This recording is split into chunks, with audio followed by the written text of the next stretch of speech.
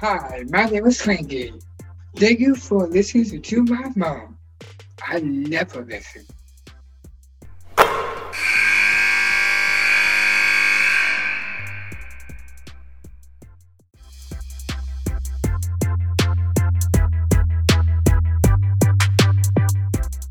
I am pleased to be joined by the head coach at George Washington University, Caroline McCombs. Caroline, it has been a while since I've seen you, but I'm so glad that you had time to visit with us today. Thank you. Thanks, Debbie. It's great to see you too, and I'm looking forward to talking with you. I know. So tell me, how is it going? I mean, GW, living a good life. You won two in a row. You're right in the middle of the standings in the A10. It's got to be fun. It is definitely love living in DC, having the opportunity to lead this program. We have tremendous young women here, and I'm just excited to keep growing with them. It's been a lot of fun. We're doing a lot of things differently this year, especially on the offensive side of the ball. So, just really excited about the growth of this team and our program. Okay, so you're leading me exactly where I want to go, which is to talk about offense. So tell me, what are some of the things that you're doing that's different, that is having success with these players?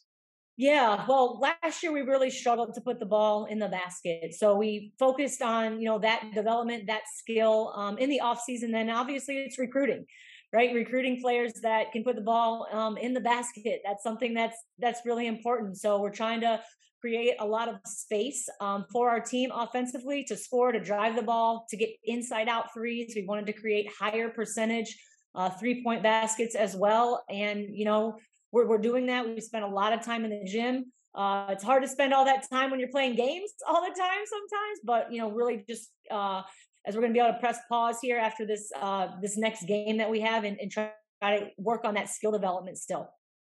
That's the balance, right? Coaches talk about this time of year about practice, prep, and games, and you don't have a whole lot of time to do the first, which is practice. But isn't that what the summer is for? Putting all the concepts in that certain teams are going to play a certain style, and you sort of built that in early. Definitely. I mean, this is exciting for me because this is my first time running this system offensively, and so I'm learning every game how each coach is trying to defend our actions, and so that's been really exciting for me. It's challenged me to be a better coach, to be a better leader, for our team. We're learning as we go here, as it's the first time through in conference season as well. But yeah, we put a lot of time in, and that's what's really fun. We'll show clips. We showed clips this morning before practice of like really good offensive possessions, and they're really good when I don't have to call out everything that's going on, and they're learning to play with one another. I think that's the most rewarding part, is just seeing that progress that they're making, watching them make those reads. I think it makes playing together and on our team so much more fun because of that growth that we're having. So I say under overhead strap, ice jam switch. There's several different ways you can guard a ball screen and or some variation of such. All right. So you say you're learning how teams are starting to guard your personnel and your actions. What are some of the things that you know you can cross off the list, or can you cross any of those off? Yeah, I mean, not really. We like our guards to post up. So some teams double team us, in the post, and some don't, right? We drive, we try to draw two. If we draw two, our players have to make that read of finding, their teammate. If not, like, we're looking to get the basket or create maybe another opportunity on the other side. We've just recently started adding in a little bit more ball screen coverage right at halftime. I said yesterday, I think they're going to come out and, hard hedge or trap the ball screen, because we were really getting good looks on the pick and roll. And so I think that, just our players are learning what all of those things look like. And it's just exciting. I think that's the exciting part about the game, because you said something that's really important as a concept, and that is bringing two to the ball. That's part of the reason why we run ball screen offense in the first place, is so that you can make a play out of that. And it's really hard to learn to read that second level. How do you teach your players? And it's not just about point guards anymore. It's everyone learning how to read the second level and how to read the third level. Yeah, I think the breakdown drills for us, are so important. So it's not just, 5-on-5 all the time, but just like the 3-on-3, the 2-on-2, some of those things that we're doing. And so, it's finding the time to be able to do that, fitting in short pockets of time in our practices, where they're getting opportunities. I think then you put the full package together, and it looks so much better when we do that. on paper, the next couple of games you have coming up are teams that are below you in the standings right now. So when you start putting plans together, I mean, it's easy for me to say, right? Oh, I mean, you're right in the middle of things. You're going to play some teams that are below in the standings. You're thinking you should win those games. How do you feel about the direction that your team is heading right now, going into the next couple of weeks?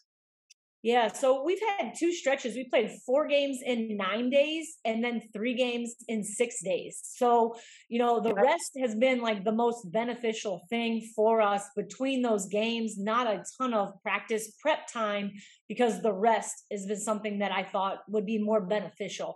And so I'm looking forward to, actually breaking things down more, having more intense type practices in preparing for those games. I think we'll be at home a little bit more too. We've been on the road. So, it's all, we talked about handling success today too, coming back from a win. What does that look like? How can we stay focused? We're not on the court very long, but, learning in the film, learning from the win, but just still keeping our focus the same, staying humble, staying hungry for, who's coming in here next. So just like learning what that looks like, I think is really important for us too. I know when you lose, you come in the locker room and they're somber and nobody's talking, and after you win, a lot of times it's a whole different, environment. So just understanding like how we handle success, right? We still have to, look at the things that we didn't do so well that we know we can improve on, not just for the next time we play that team, but for our next opponent.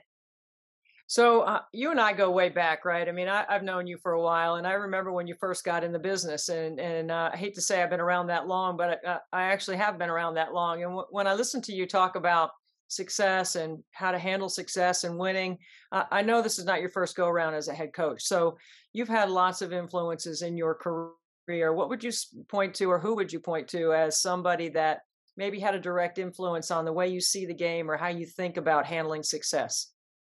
It's hard to pinpoint just one person, Debbie, because I have had an awesome experience throughout my college basketball career. So from Keith Freeman when I was at Valparaiso, to Agnes Baronato at Pittsburgh, to Joe McEwen at Northwestern, to Terry Williams, at Auburn, like all 4 really different personalities, but I just loved working for each person because they were so different and challenged me in different ways. Some were more introverted, some were extroverted, but all really good basketball minds. But I think the most important thing was the kind of people that who they are and how we ran our program.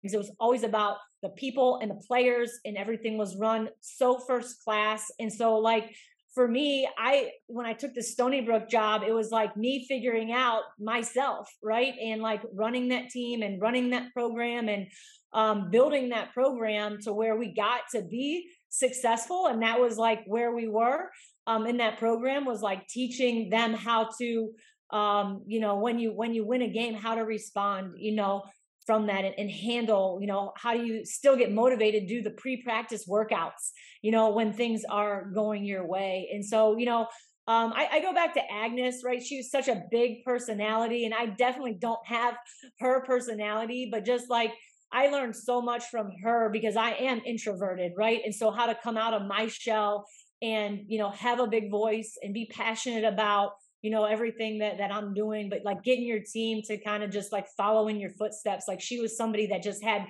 such a big personality that was really huge in my growth.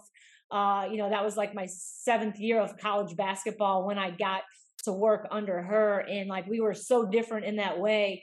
But she just really challenged me to do things and get out of my comfort zone just as a leader. Anyone who has been around Agnes knows what a huge personality she has. So Caroline, one of the things, you said you're an introvert. So one of the things that we try to do with our podcast is, I know how hard you work, and I know you eat up film. I mean, I know you're a student study. You're going to figure out stuff. You're that kind of how and why kind of coach. But also it's personality and it's humanized versus strategized. So from the humanized side of it, like what are some of the things that you're doing when you're not working with on your team? Or I see that you take field trips sometimes when you go on the road. DC is kind of a field trip in itself. When people come to your town, I know they're busy doing other things. What are some things that you're doing that are not basketball related? if you have time for it.